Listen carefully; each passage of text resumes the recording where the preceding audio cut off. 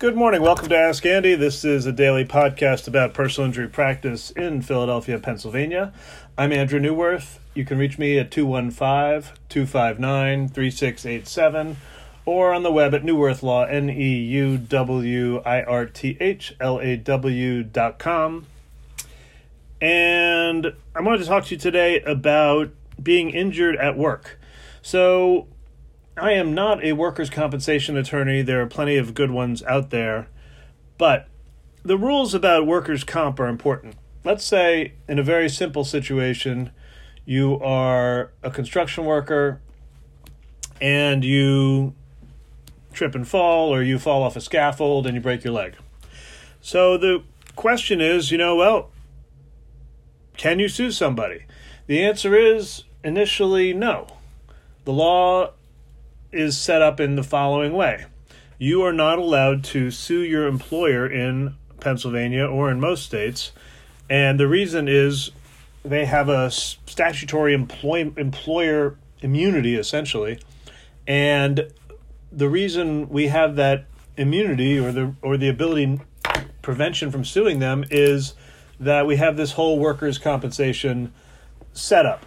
So if you're injured at work and your employer hopefully has workers' comp insurance, then basically they will compensate you for 2/3 of your lost wages and will pay all of your medical bills.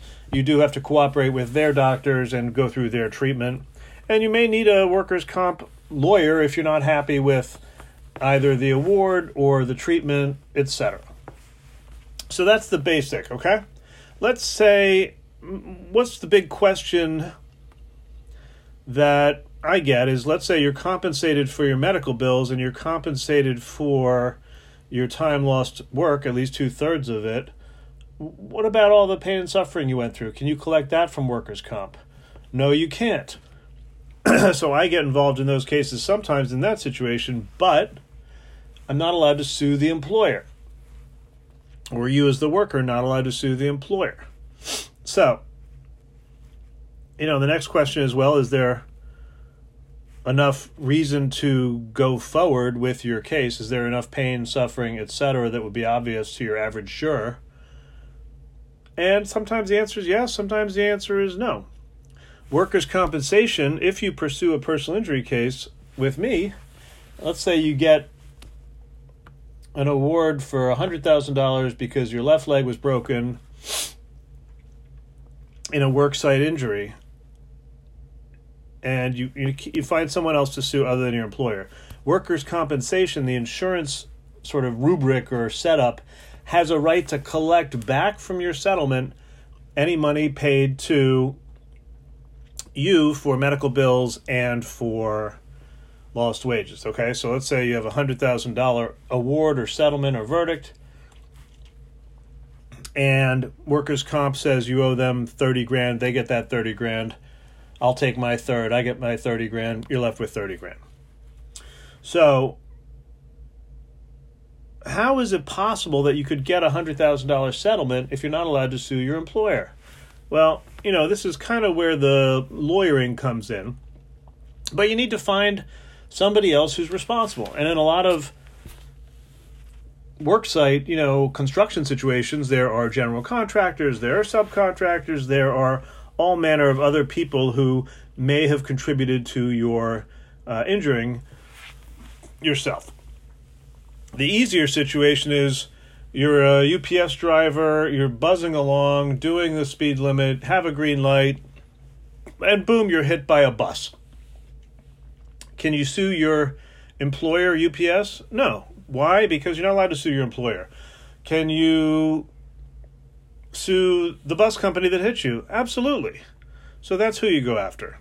Now, are you going to owe workers' comp for your back pay and medical bills? Yes. But at least you got someone to sue. So that's the sort of thing that, it's a little complicated. Do you need a workers' comp lawyer? Yeah, sometimes you do, to give a fair and honest evaluation of what you're being offered. Do you pay the workers' compensation lawyer hourly? No, you pay them out of the award.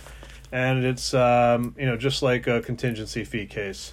Or as you can ask a workers' comp lawyer how they get paid. I don't really know.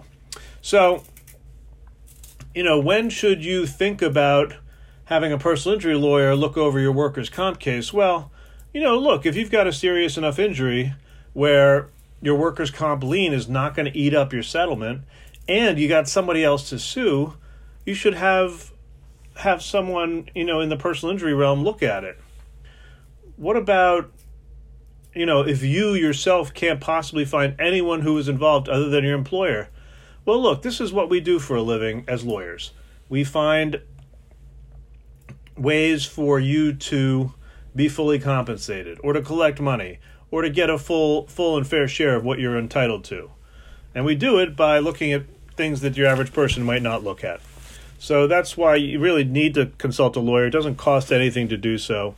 So give it a shot. But if you're if you're concerned about workers' compensation situations, give me a call. I'll find you a good workers' comp lawyer, and we can talk about evaluating the other aspects of your case. So, like I said before, in a pain and suffering situation, maybe you had surgery and had plates implanted and needed to walk in a walker or crutches or a cane, etc.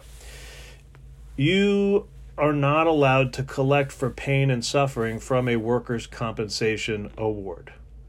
They will pay you medical bills. They will pay you lost wages. That's it. All right, and that's really not how our system is set up. Our system is set up to compensate you for bills, for lost wages, and for suffering caused by another's negligence. That's enough for today.